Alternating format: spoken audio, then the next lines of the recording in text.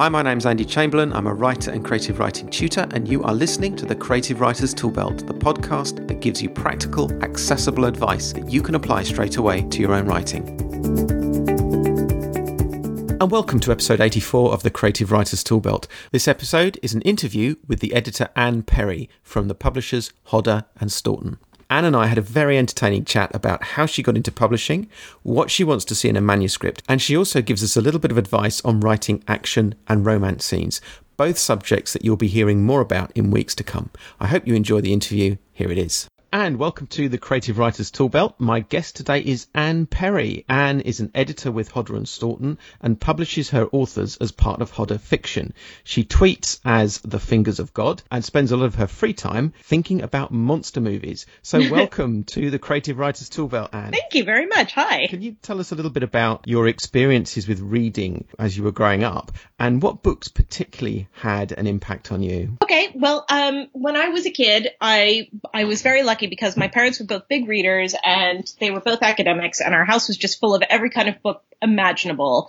And I wasn't much of a reader until I hit about 7, when my mom actually, in a desperate effort to get me to read more, came home with a box of books, wrapped it up, stuck it under the tree at Christmas. And this box of books included the Narnia books, and it included a bunch of the very early Nancy Drew novels. As your listeners may or may not know, Nancy Drew's been through several incarnations over the years, and the original books were written in the 1930s. And that's what I had, was a bunch of the books from the 1930s, some even with their original dust jackets, which to my dismay, I remember dismantling pretty thoughtlessly as a kid, not realizing their value. Anyway, so the day after Christmas, my mom sat me down, had me pick a book from the box that she'd given me, and she made me read a page, and then she would read a page, and then I had to read a page, and she had to read a page. And the book that I chose was based on the dust jacket, a Nancy Drew novel called The Hidden Staircase, which, believe it or not, is about Nancy Drew investigating a house that has a hidden staircase. Clues in the title there, I guess, isn't it? Surprisingly enough, it certainly is. So I read a page and she read a page and I read a page and she read a page. And I found this such a frustratingly slow experience that after we finished the book, I chose another Nancy Drew from the box, took it to my room and read the whole thing myself and never looked back. And that was basically my introduction to the wonderful escapist world of reading. And I was a fairly precocious reader. So once I figured out that I liked reading, I got pretty bored with the kids' stuff. I read the Narnia books about 1 million times. I read the Nancy Drew novels. I read basically everything else I could get my hands on. The Hobbit was a major favorite of mine. Clearly, sort of, there was an early preference for fantasy there. And then I just started looking around for other things that were interesting. And like I said, my parents were genre fiction fans.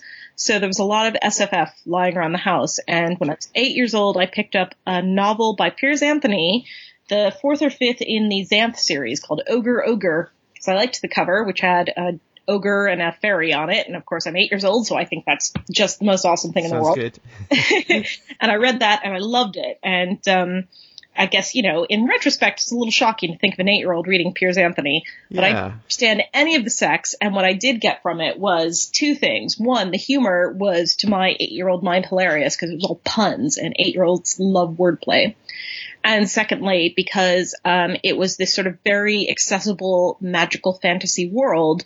And he wrote with a vocabulary I really appreciated because I was a fairly precocious reader. I was constantly looking for things that challenged me. And it's one of the reasons that I'd given up on sort of kids' book pretty early on, because I sort of, once I discovered that I liked reading, I got really bored with the stuff that was just, Dick and Jane go to the store, Dick and Jane buy a puppy. And I really wanted something interesting. And I loved Piers Anthony because there were words I didn't know. And so that moved me into the world of adult science fiction and fantasy, really. And I just never really looked back. And you moved into it fairly swiftly by the sound of it there. Yep, absolutely. Can you tell us a little bit about the other hobbies and interests you have? And I mentioned it briefly in the introduction. I hear you are keen on monster movies. That's true. I love a monster movie. I've always loved monster movies. I think it goes back again to being a kid. My father, who was a big fan of Hammer horror, and even the earlier sort of Universal monster films. So this was sort of the dawn of the home video world. And so he would go out on Friday and Saturday nights and rent all these movies that he hadn't seen since he was a kid, like King Kong and The Mummy and Dracula and Frankenstein, and bring them home, and he'd tell me a little bit about them, and then we'd watch them. And from that point on, I just fell in love with the idea of a movie with monsters in it. I've never really gotten over it. What do you think makes a good monster then? What are the kind of like 2 or 3 things that a good monster has to have?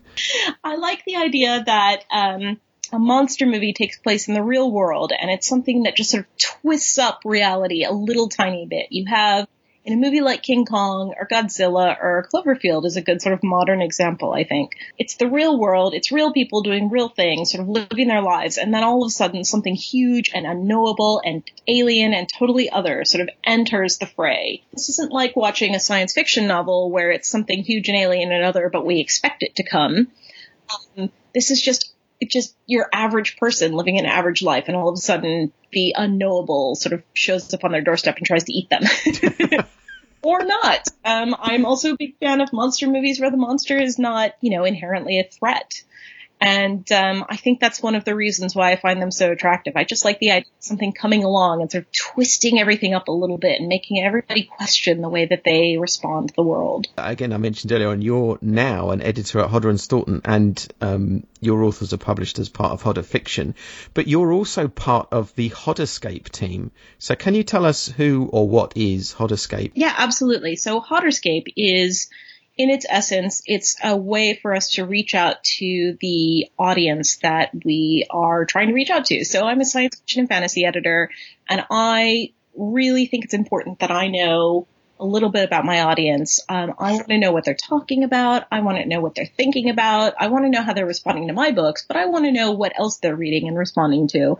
And so we started it as Hodderscape sort of existed when I began at Hodder 4.5 years ago as a Twitter feed. And it was really important to me, coming from my background working with my website, Porno Kitsch, to enlarge it, to sort of expand the scope a little bit so that I was reaching out to people in a more meaningful sense than just talking to them on Twitter. So we created a website, and at first we were very ambitious, and we had new content 5 days a week, which was a lot of work.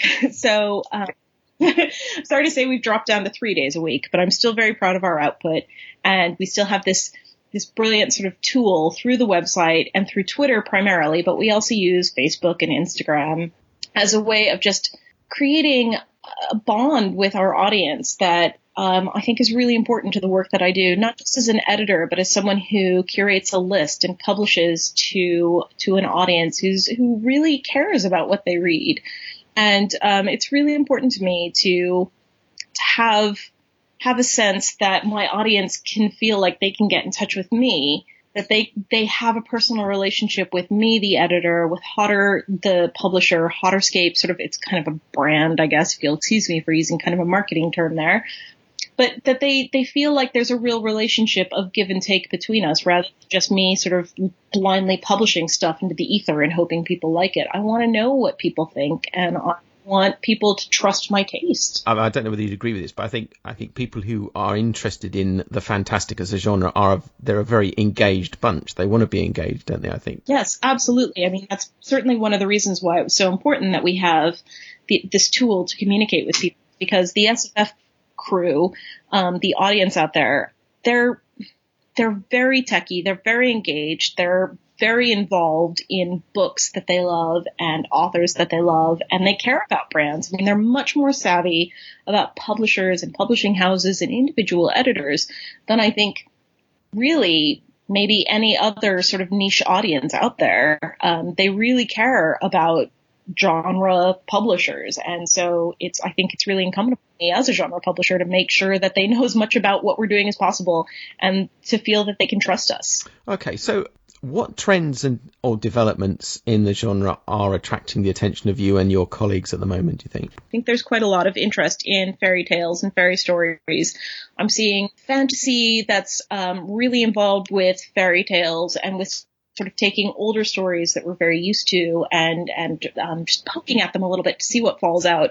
I think part of that might be, and this is just a completely personal opinion, part of it might be that we now have a whole generation of people who grew up during and after the Disney Renaissance, sort of beginning with The Little Mermaid. And of course, the stories are all about taking the old fairy tales and reimagining them for a modern audience. And I think that maybe that a part of it is that we're seeing that audience is still kind of hungry for those kind of stories. And certainly, every time you go into BuzzFeed, there'll be 17, Disney princesses that look like puddles, that sort of thing. Which is suggestive in and of itself of an interest from an audience at large. But I think in genre particularly, because we have an audience that's very keen on reading lots of stuff, because they're looking for strong heroines, because they're looking for plots that are very interesting, twists on things that they might already be familiar with. Just something that suggests a bit of the new in addition to the familiar.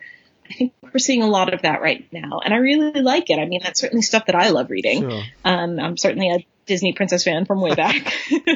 So one of the other issues, one of the other features that is really strong within the genre and kind of in publishing and perhaps culture at large is the issue of diversity.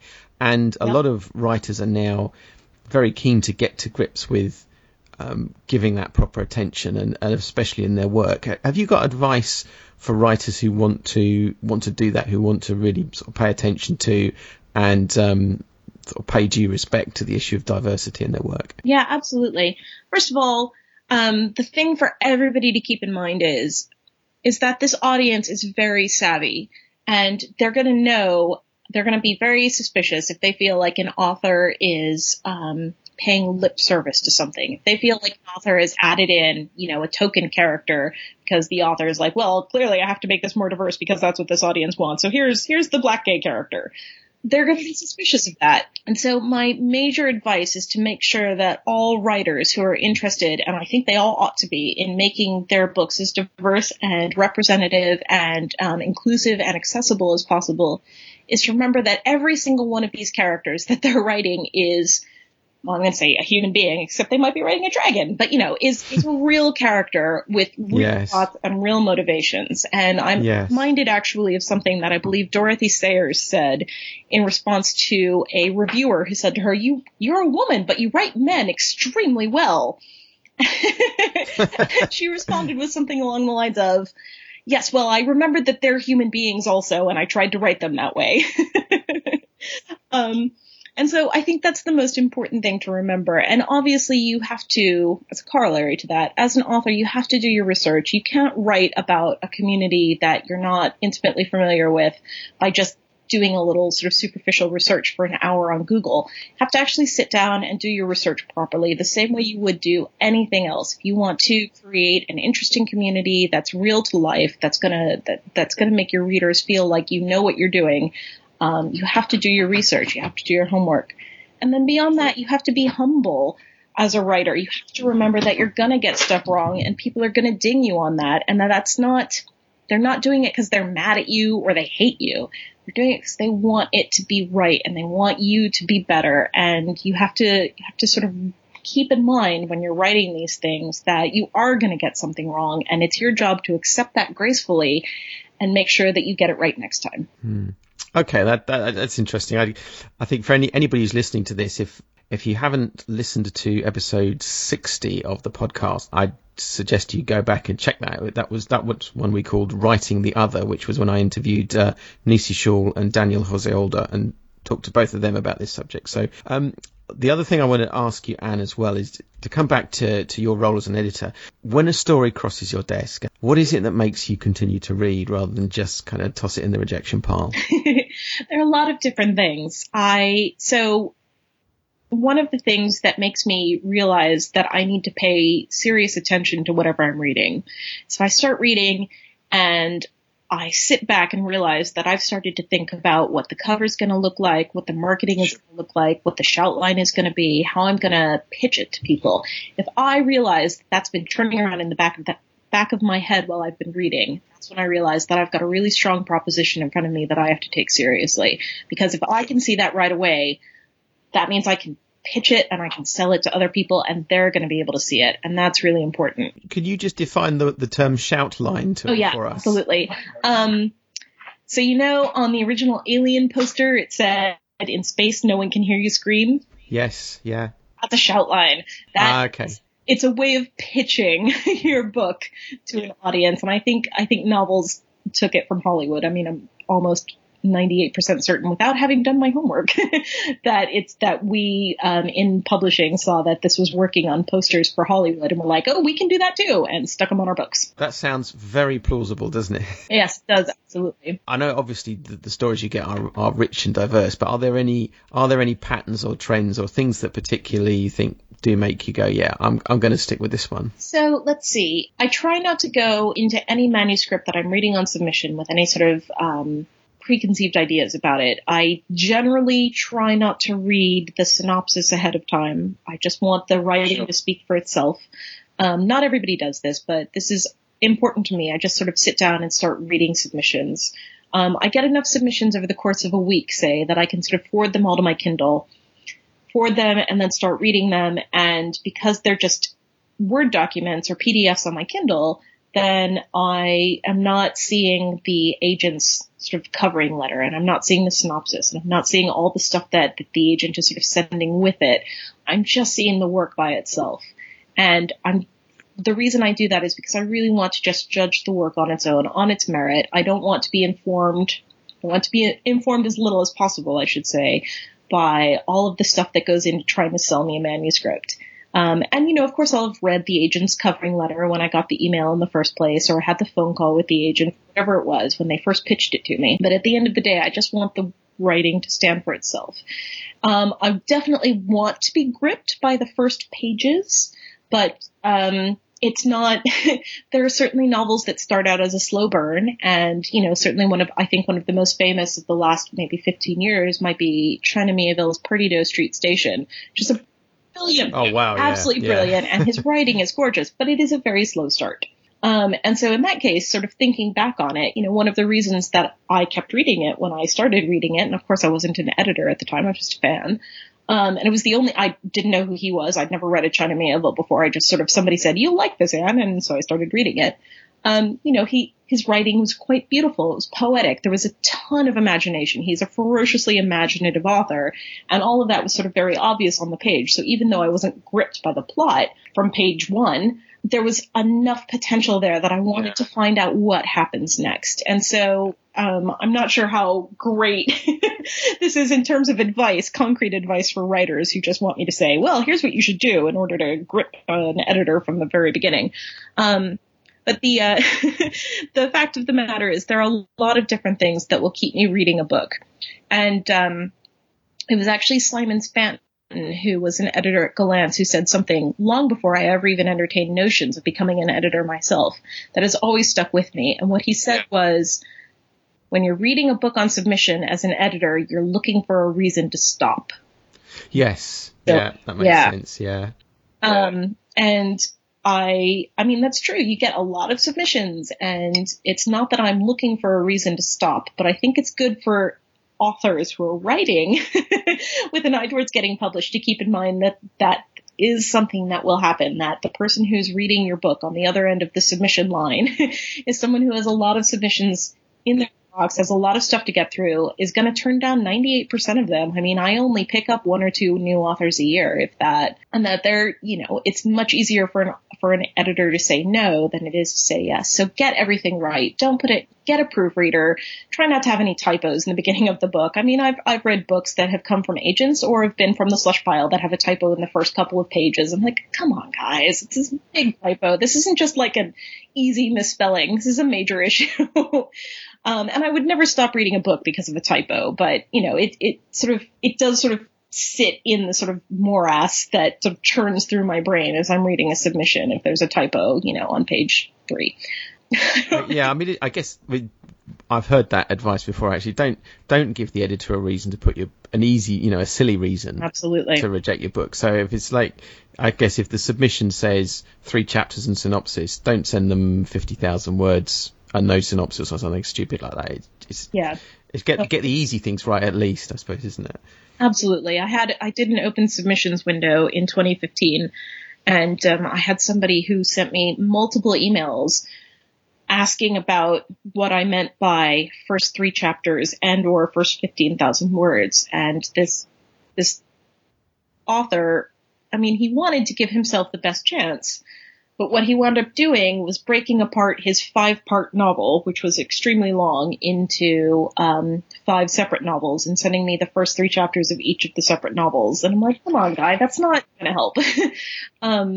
So trying to, I think, to be thoughtful about what you're doing and why you're doing it. You talked about China Miéville earlier, and that just made me think about issues like voice and the voice of the writer and how important that is. And when I spoke to Lee Harris, when I interviewed him from the editor at Tor, I said to him, what do you look for in writing? And he immediately said voice. Voice is the thing that attracts him. So is voice something that you're looking for? Distinctive original voice in the work? Yes, and voice is one of the hardest things to explain when I have an author who wants to be published who's for example asking me, well, what is voice? What do you mean when you say that? I'm like, well, that is really hard to define. I want to feel certain from when I start reading a submission that the author has a really good sense of that they have control over their material, and they have a really good sense of what they want it to sound like and how it is going to sound. I want to be completely caught up in the world that the author has imagined. And that's not just in terms of world building. I mean, I don't want to know the history of every object that each character is picking up. I want something larger and more ineffable than that. I want the sense that the author is completely comfortable in this world, that they have complete control over the material, and that they are telling me a story. I mean, exactly the same way that that people used to listen to the bards of old, 500 years ago in Ireland, and feel certain when they sat down that they were going to get a really good poem from a really interesting person. It's exactly that sort of sense that I'm in good hands with a storyteller who knows what he or she is doing and is confident what they're going to do. The best ways that I think an author can develop a sense of voice is by experimenting with short fiction, actually. And you don't have to publish any short fiction, but I would say that sort of sitting down and writing a short story, not necessarily as such, but sort of sitting down and making up a character and then writing a couple of paragraphs from that character's perspective. So you get a sense of how that character might see the world and how they might communicate it to a reader. Experimenting with short fiction is a really good way for authors to experiment with voice and sort of develop the tools that they might need to create a voice that they can then expand to a novel-length project or beyond. Now, some of the things you said there, I think, touches on authenticity and the need to be authentic in character and setting. Have you got something to say, do you think, about authenticity? Is that important to you in the work? Absolutely. I think authenticity is one of the most important, and again, sort of ineffable and sort of difficult to define elements of good writing. But authenticity is it's a contract between the writer and the reader, that the writer knows what they're doing and the reader can trust them, and that the reader believes what the writer is saying. And so so it goes back and forth between both. And in part, it means that the writer has done the research that they need to do to make something feel realistic to the reader. And that's incredibly important in science fiction and fantasy, where so much of what a writer is doing is making stuff up. So, for example, I have an author who writes, who's working on a fantasy series for me, and before she ever really started writing the series, she sat down and wrote a world Bible that was essentially an anthropological text about the fantasy world that she was creating. And she won't let me look at it, and she refuses to ever let it see the light of day outside of her own computer. But what it's done is it allowed her to sort of create the world before she ever sat down and put pen to paper to put a story in that world. But she knew what all of the various kingdoms in the world, what they were like, and what their gods were, and what their histories were, and why, one hated the other, and this, that, and the other. And all of that is important because at the end of the day, the reader, who will never get to read that, I mean, if I never get to read it, the reader definitely will never get to read it, which I'm very unhappy about because I desperately want to read it. But it creates a sense in the reader's head, even if they don't realize that they're feeling it, that this world is real, that it's fully realized, that it's fully fleshed out, that it's believable, that it's authentic. And that's what it is at the end of the day, that it's something that could exist even if it doesn't. And so authenticity in science fiction and fantasy is just hugely important, because if an audience, if a reader of a science fiction or a fantasy novel doesn't feel that what they're reading is, authentic, that the voice isn't real, that the thing that the author is doing that the author is not selling what they think they're selling, they're going to put the book down. So I suppose even like if you do all the hard work and the research, even that if you don't have to talk about that explicitly in the book, but it just comes through, doesn't it? I suppose if you've done that hard work in the background. So my academic background is in history, and one of the hardest lessons you learn when you are writing a dissertation in history is that 90% of the research that you do will never show up on the page. And so when I was first in grad school and writing papers for my master's thesis, I'd be going on research tangents. I'd follow some sort of like wormhole down until I found some really interesting nugget of information, and then I would sort of shoehorn it into my thesis. My thesis advisor, bless him, who made me write 10 pages a week and then yelled at me about them, every single time he would just hand it back to me with red lines through all of my sort of flights of fancy and say, "Anne, this is great." He called me Miss Perry. Miss Perry, this is very interesting, but does not support your argument, so you have to cut it. And that taught me a couple of really good lessons that I have found apply very well in my sort of editorial life. It's that, however wonderful your research or your imagination is, at the end of the day, it needs to be in support of plot or character. And if it's not doing anything, you just have to screw your courage to the sticking place and cut it out. Yeah, it's just got to go, isn't it? Yeah. It's got to go. And it's, it's a pity if you find, but, if it's got real potential, then you can turn it into something else later on down the road. In the early episodes of the podcast, I banged on incessantly about authenticity and the difference between authenticity and something actually being real. Trying to explain to people that authenticity was around, it's credible but not true. That's a really nice way of putting it. Yeah. If you know what I mean. Is there anything else you want to say about authenticity before we move on? Because otherwise I'm going to end up spending all the time. Yeah, no, it's a podcast in and of itself. I think, for readers, for example, or let's say for writers who are listening to us and thinking to themselves, well, none of what she's saying is remotely helpful to me, the wannabe writer, because how is any of that going to help me write a more authentic book? At the end of the day, I think the authenticity that I'm looking for and that readers are looking for is, as you say, it's a kind of believability. It's an investment in the characters. It's sort of trusting that the author is going to make them act like reasonable human beings, shall we say, when presented with a situation. When you make your characters act just completely weird and respond to situations in very strange ways, then that, shall we say, breaks the contract of authenticity that the author and the reader have formed with each other. Absolutely, and talked in one of the episodes about the contract that the author has with his or her readers and how important that is. Mm-hmm. Okay, so I want to carry on with Becky Chambers. Now you've worked with Becky on a couple of, but you may be working on the third one by now, I don't know, but you've certainly worked on 2 books with her. Now, can you tell me how Hodder acquired her work, and how does the editing process work between the two of you?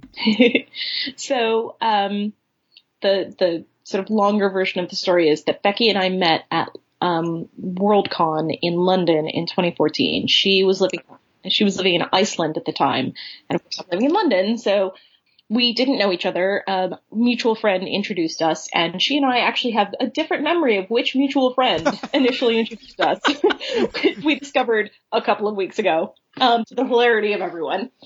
But yes, so we met via a mutual friend, and what she did was she handed me a business card, and she said, while she was introducing herself, she mentioned as an aside that she had just self-published a book. And that's all she said about it. And several months later, my husband actually read the book just for fun. He remembered her mentioning it, and he Googled it, and he found it, and he bought a copy, and he read it. And he turned to me, and he said, "You have to read this right now. It's brilliant." And I read it, and I took it to acquisitions the next week.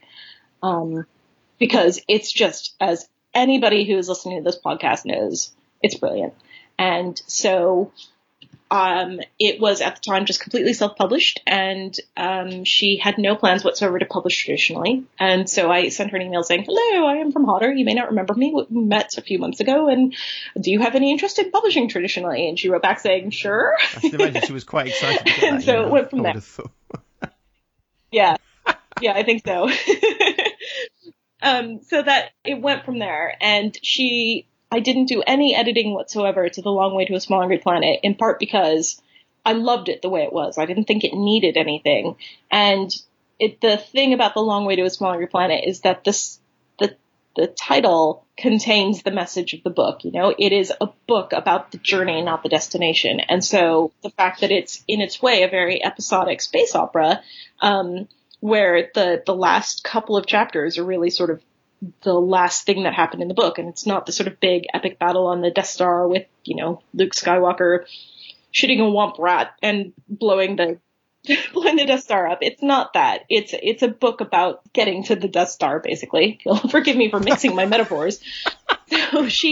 So I didn't have to do any editorial work on it at all, and I didn't want to because I loved it the way that it was. And she and I then agreed, we sealed a deal, signed a deal for book 2, and she wanted to write another standalone book set in the same universe with some of the same characters, and I said, sure.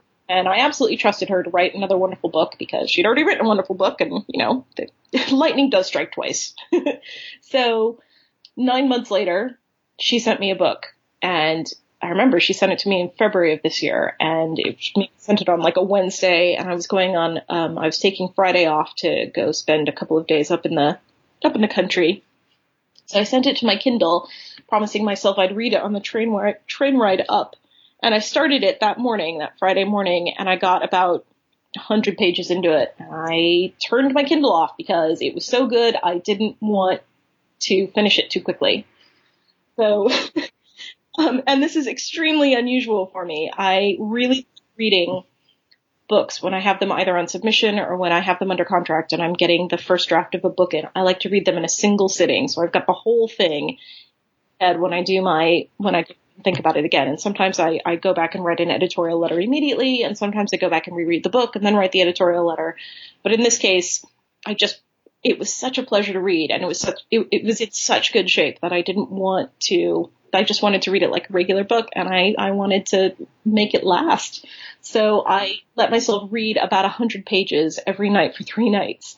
And then I wrote to her when I got back on Monday, got into my office on Monday morning, and I suggested 2 changes and sent the email off. And then a day later, I got an email back from her that was rather flabbergasted, saying, I thought you were going to hate it because it was really hard to write. But it was wonderful, and I didn't want her to make any changes to it because I loved the way that it was. I thought it was in superb shape. This is not usual, by the way. I'm going to say, this is, anybody listening to this is extremely unusual, isn't it, really? Yeah. And I mean, it's an interesting story, but it's an unusual story. I'm interested to know how, when you first took The Long Way to a Small Angry Planet to acquisitions, and when you presented it internally, how far did you take it before you felt able to go back to Becky and say, okay, you know, we had a chat, didn't we? And let's do a deal. How far through the process were you? So I got a few people in-house to read it right away. A few people that I thought would be sympathetic and really like it. And so they were sort of my advance guard. And then when I took it to the acquisitions meeting, they were also in the meeting with me. And then when I started talking about it, they were able to pipe up and say, I read it and it's wonderful, which is what happened. And that got more people in the meeting to sort of perk up and take it seriously. And it kind of spread very slowly, but it sort of percolated out from there, where kind of like it has in real life, and this again is very rare. Someone in one department would read it and then turn to someone else and say, you have to read this book. And that's sort of the way that it went, kind of both internally and then externally. Someone would read the book and then they would go online, or they would turn to a coworker, or they'd come home and talk to their partner and say, you've got to try this book. That's how it happened with The Long Way to a Small Angry Planet. Again, very unusual. I can't actually say that I've had another book that's had quite the same response in-house. I mean, usually, certainly the more traditional editorial route is, something comes in on submission and I like it, but I think it needs a little work. And so I get in touch with the agent and we go from there. And sometimes I put it and sometimes I meet with the author, and sometimes I talk with them ahead of time about whether they would be interested in making the changes, and sometimes we just buy the book, and then we go get into the editorial notes. And I've got a number of people at work who are fans of the kind of book that I publish, who like my taste in books, that I can always go to and say, I've got a really interesting submission. I'd love to get your thoughts on it. And they're very good about reading them and getting back to me. Then what I take to, for example, my acquisitions process or my acquisitions meeting, and I say, I've got this book, and, Joe from sales and Jane from marketing really, really like it. And they both are very positive about it. And I think there's a lot of potential there. And in many cases, a lot of people have read it. When I take a book to acquisitions, I circulate it around the entire office. So everybody has the opportunity to read it. And quite a few people do. The company doesn't want to invest in a book that nobody has read or people don't think has potential. So quite a lot of people read the books before we even get to the meeting. And it's just that Becky sort of broke the mold on that as in everything else. Kind of different with her. So I want to talk about acquisitions meetings and that kind of stuff a little bit. And not everybody listening to this will know even what an acquisitions meeting is. And I wondered if we could explore that in the context of just a question around the challenges that a manuscript faces before it's published. So if you get a manuscript in, either directly or from an agent, and you like it, and you think, maybe we could run with this, and what are the kind of hurdles it has to get over between you or one of your editorial colleagues like something and it's actually published? So there are a few things that have to happen. I have to get excited about it because at the end of the day, the editor who runs with a manuscript is going to be basically the project manager for that book from acquisition to publication and beyond for the author's entire career with the publishing company. It's very unlikely that the author will change editors. So if you find a manuscript that you like and it's an author you don't publish, then you're not just acquiring a manuscript, you're acquiring, a portion of the author's career. And if you're very lucky, it'll be the author's entire career, which is an amazing thing to happen. So you yourself have to be confident that you and this author can work together, that you and this author can publish a book together that's going to be brilliant, that you will both be really proud of, and that you are going to be able to convey your vision for the book. And by vision, I mean publication vision. So what the cover is going to look like, what the marketing is going to be, publicity is going to be, who the audience is, how we're going to reach the audience. I mean, how that book is going to be turned from a manuscript on your computer into a physical object on a bookshelf in a bookstore that people are then going to want to pick up and buy for whatever reason. So you have to be confident in your own vision for that book, and then you have to be able to convey that to your colleagues immediately. And so that's one of the reasons why, sort of referencing back to an earlier part of our conversation tonight, when I say that I know I've got a serious book that I have to take seriously because I start thinking about what the cover looks like, that's because that's the first step towards a publishing vision that I then will need to be able to communicate from the moment I decide to move forward with a manuscript. So, let's say I, as the editor, I find a manuscript I really like. The first thing I do is get some second reads.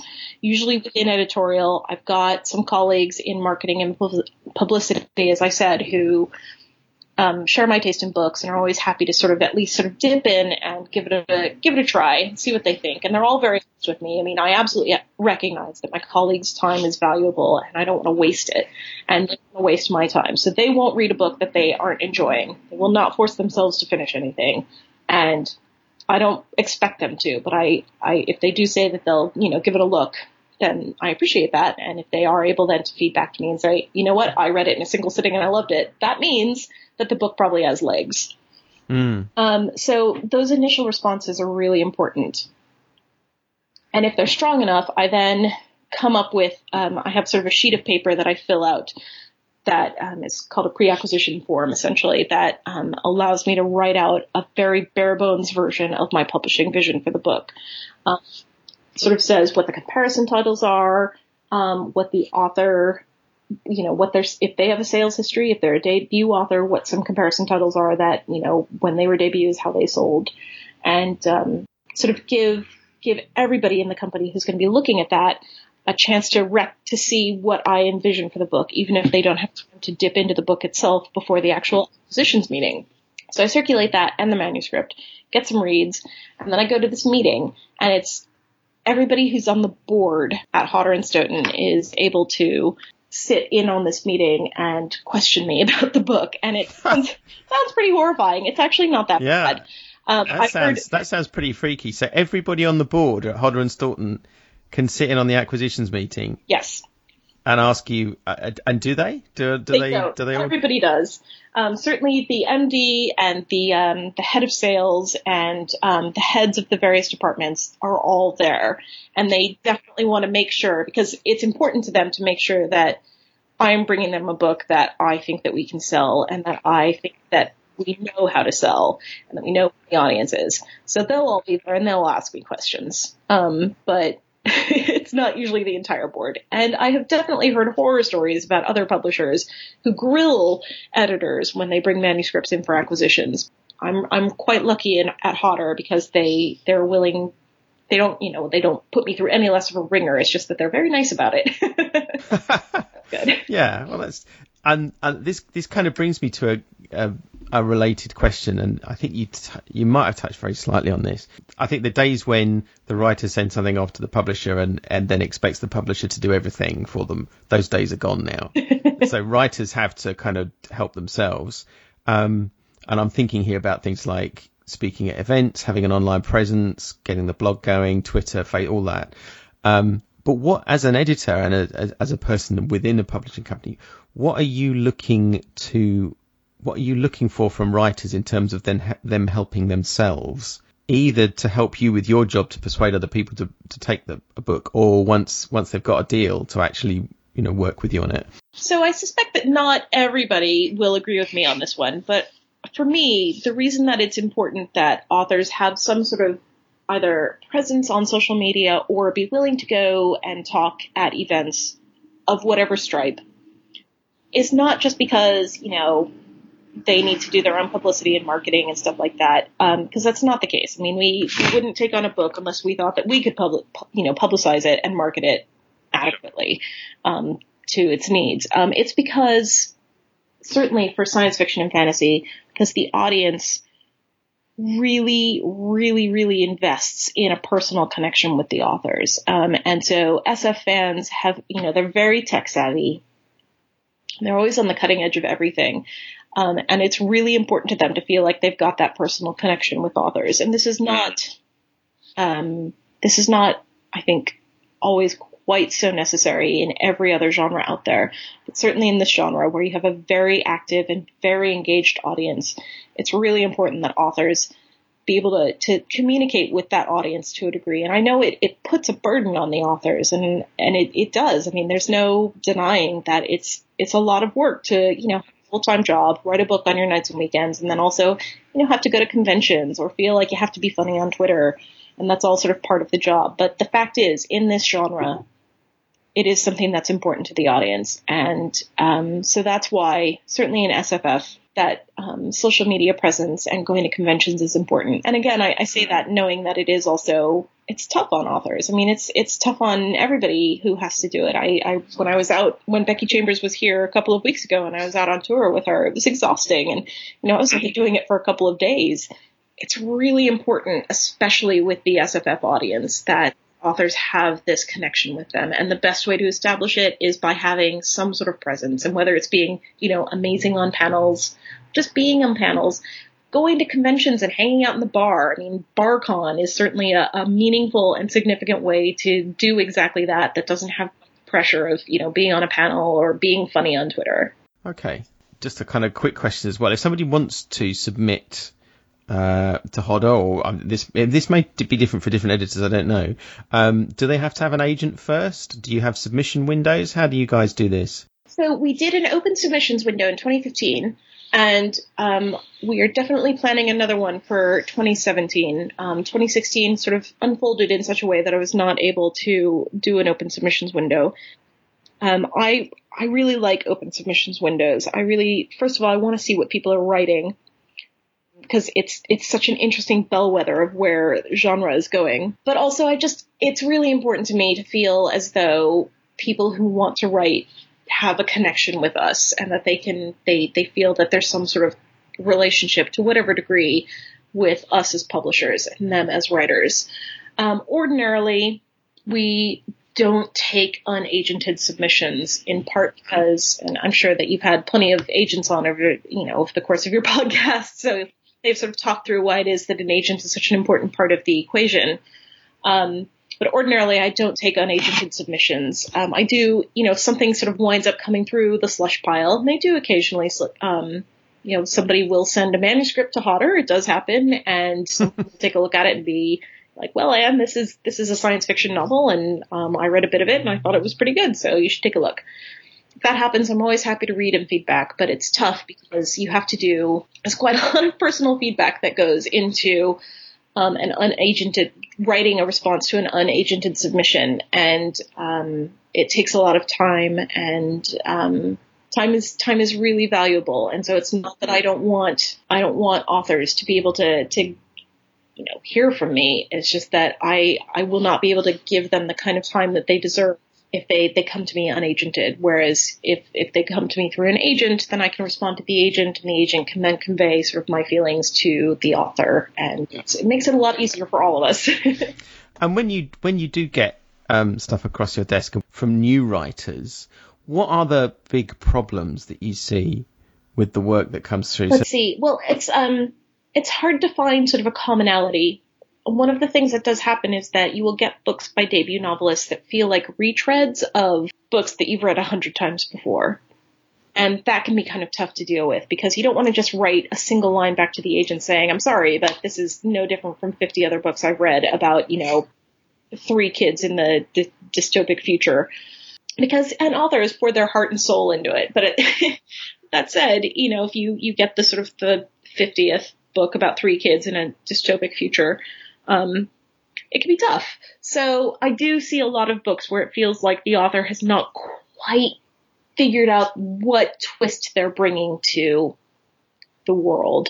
They need to make the book stand out from the crowd. And I just want something that makes me sort of sit up and take notice. And it's 3 kids in the dystopic world, but, maybe it's also a retelling of the Odyssey. I don't know, but that could be really interesting. It's just figuring out a way to negotiate the fact that, there's nothing new under the sun, but also that each author, and it sort of comes back to the authorial voice too. It's like, what has the author done to make what I've been submitted individual? I think that's the biggest issue, is that I just get stuff sometimes that doesn't feel unique enough. Are there any kind of technical things that are like, if only everybody who wrote stuff and sent it in could just think about, whatever it is? So one of the things that's very interesting, of course, in science fiction and fantasy is world building. And I get 2 extremes. I either get a world that is incredibly well built at the expense of character and plot, or I get character-driven or plot-driven novel that's set in a world that just feels like somebody could have done a lot more with it.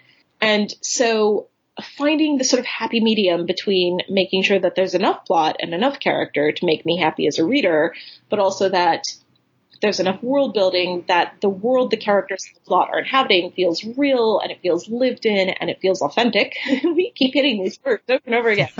Yeah, it's that word again. It's really important. So that's something that I see quite a lot. And so I guess if I were going to suggest something to writers who are listening, it would be to think about things like, certainly if you're world building, to think about whether or not you actually need all of that detail, what it's actually contributing to the plot and the character, because at the end of the day, and there are people who read fantasy novels or science fiction novels because they love the world building, but those are not the books that I like, and those are not the books that I'm going to publish. I really care about character and plot, and I want the world to serve the plot and to serve the characters rather than the other way around.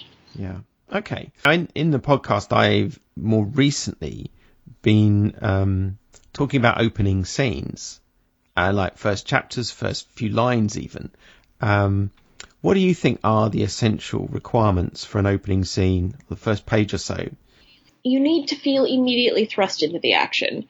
And one of the tricks that you see quite a lot in thrillers, for example, is opening every chapter or opening the beginning of the book with first name, stood on a cliff and stared out at the sea. You know, but that's it. I mean, starting with a person's name and showing them doing something and just moving it along from there. And it is an old trick, but it is an effective trick because it just gets you straight into what's happening. And so that immediacy is certainly something that will just get the reader going right away. That said, of course, we have things like Lady Chatterley's Lover, which opens with a sort of a rumination on disaster, basically, or of course Pride and Prejudice, which famously opens with sort of an ironic commentary on what turns out to be the theme of the novel, which both of which belie what I have just said. So in those cases, of course, they're very clever. But what you see is authors who take the wrong lessons from Austen or from Lawrence think that what they have to do is open the book with a really long, clever rumination rather than remembering that what Jane Austen does is she starts with a sentence about, rich men looking for wives and then moves straight into the action. Or with Lawrence, I mean, he starts with a rumination on disaster and moving on after your life has fallen into chaos and moves straight to the action.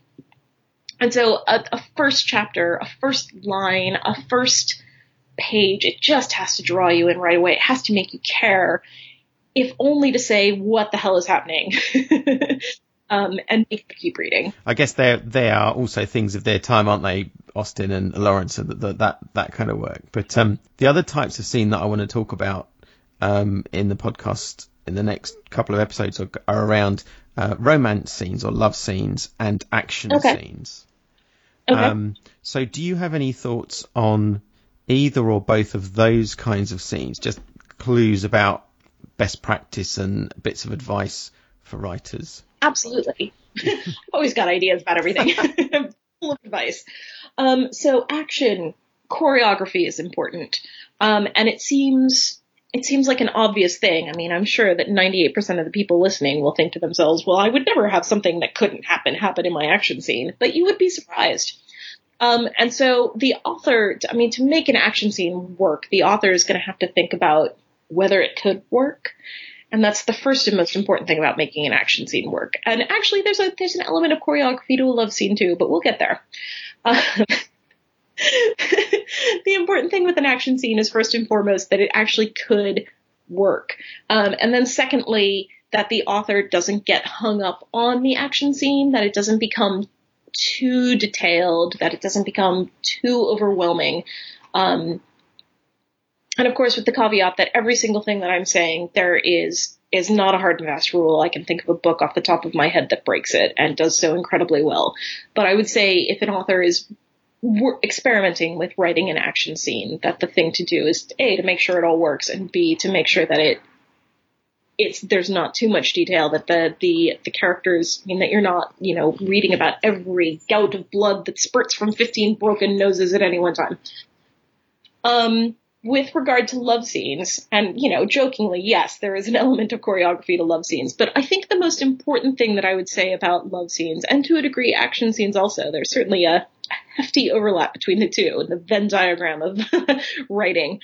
It's to ask what purpose they're serving in the larger narrative. And a lot of people like to put sex scenes in their books because they like reading them or they like writing them or whatever. And, no judgment. But the fact of the matter is, if the sex scene isn't working, your editor might ask you to cut it. And, it has to further either plot or character to some degree. And if it's just a random sex scene in the middle of the book, it's not doing that. And, it's not helping the book at all. And at the end of the day, my job and the job of every editor is to make sure that the book tells a story efficiently and well. And a love scene or an action scene can bring the book grinding to a halt. And so just making sure that they're doing what they need to do and that they're there to assist in plot and character and not to detract from it are really important considerations. So action scenes and love scenes or sex scenes, just like any other scene, they have to earn their place in the book. They have to show their worth. You have to be able to say, what would I lose if I took this scene out, or whatever it is that you do to test those things. Okay. I want to move on and just ask you a little bit about books you've read and books and stuff. So are there books that you've read recently that have really excited you or inspired you? Just one or two books you said, this is a great book, fantastic book, and I loved it, and this is why. Okay, so I've just been reading Frances Hardinge's The Lie Tree, and I feel bad that I have let it go for so long, because obviously everybody's been talking about how wonderful it is for ages, and I've read several other of her novels, and they're all wonderful. The Lie Tree, which of course brilliantly won the Costa Book of the Year this year, which is absolutely fantastic, because of course it's a YA novel, which it was up against some pretty hefty competition.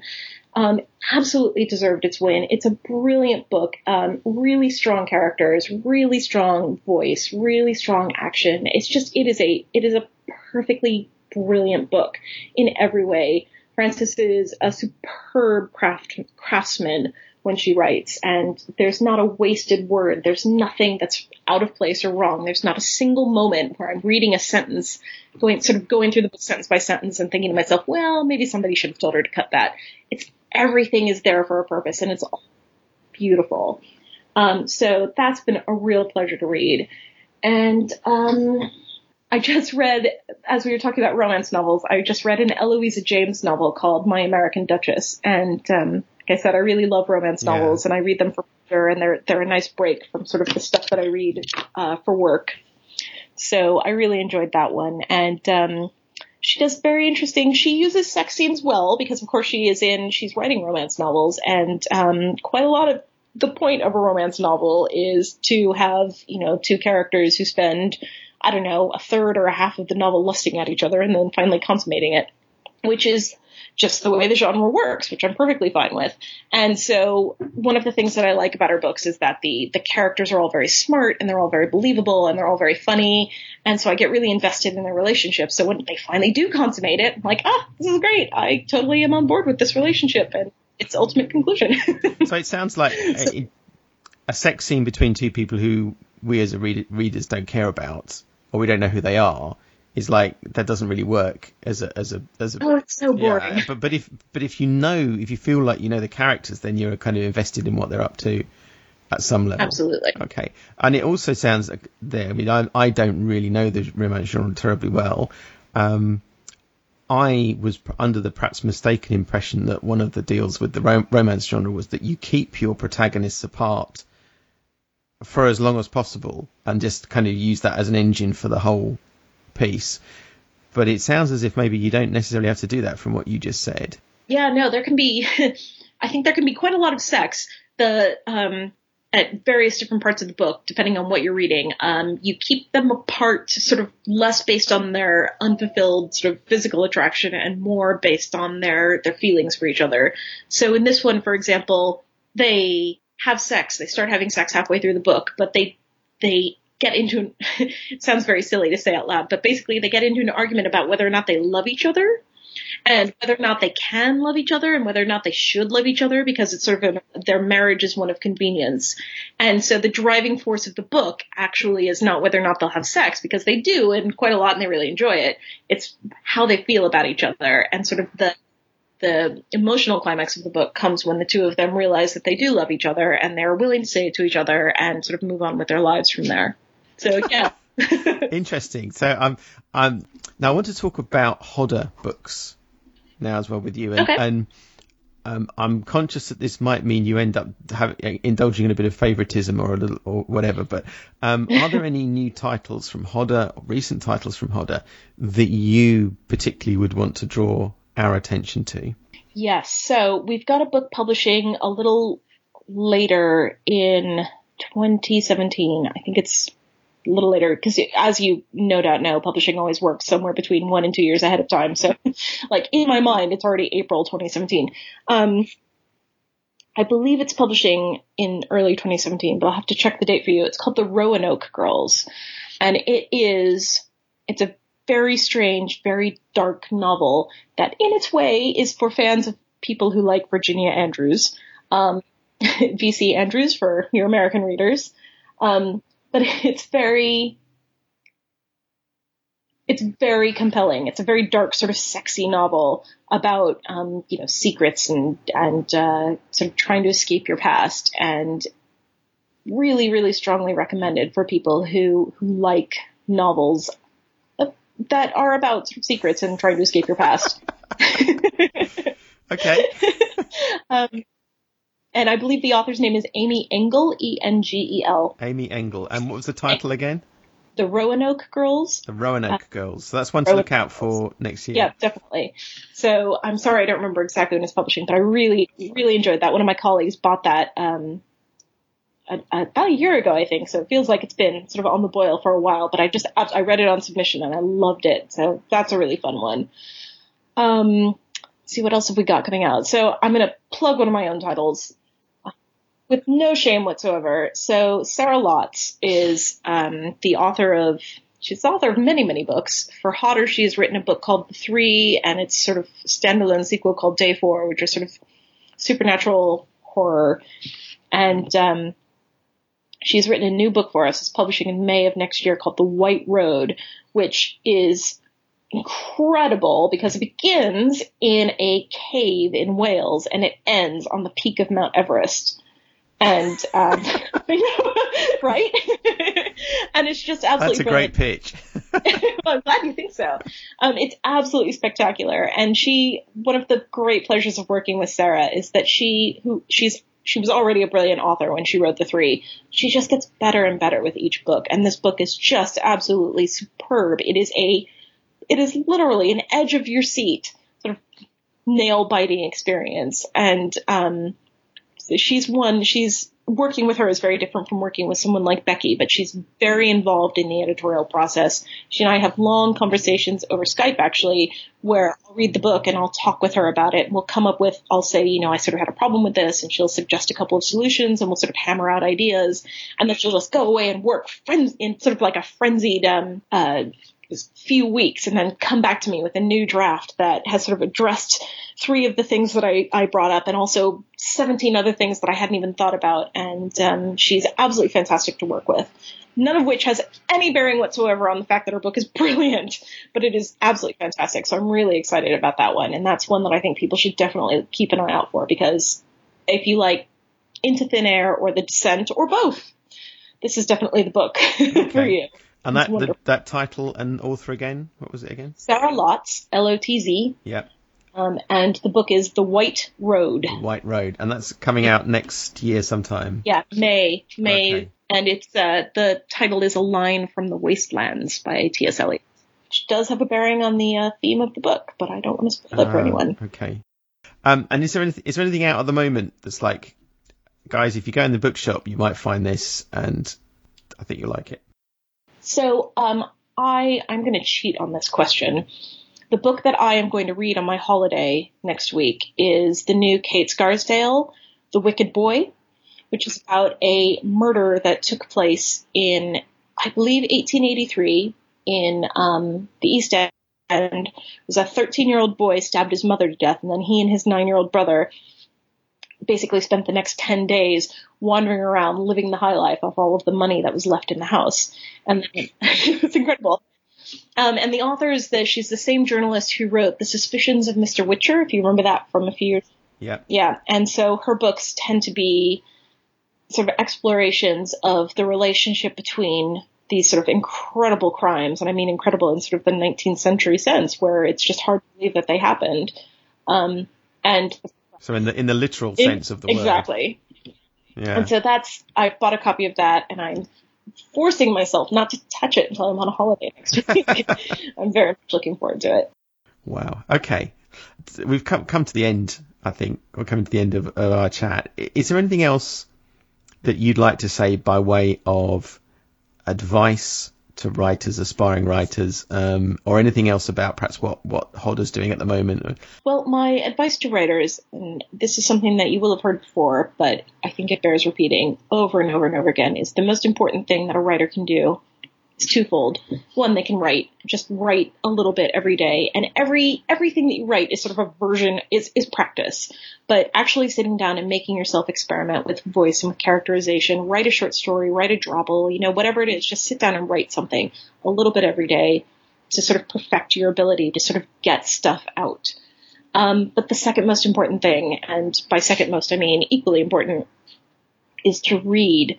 And, SFF authors, YA authors, romance authors, especially if you're writing to a niche genre, you have to be familiar with the stuff that's already been written. You have to know the classics. You have to know the books that everybody has read.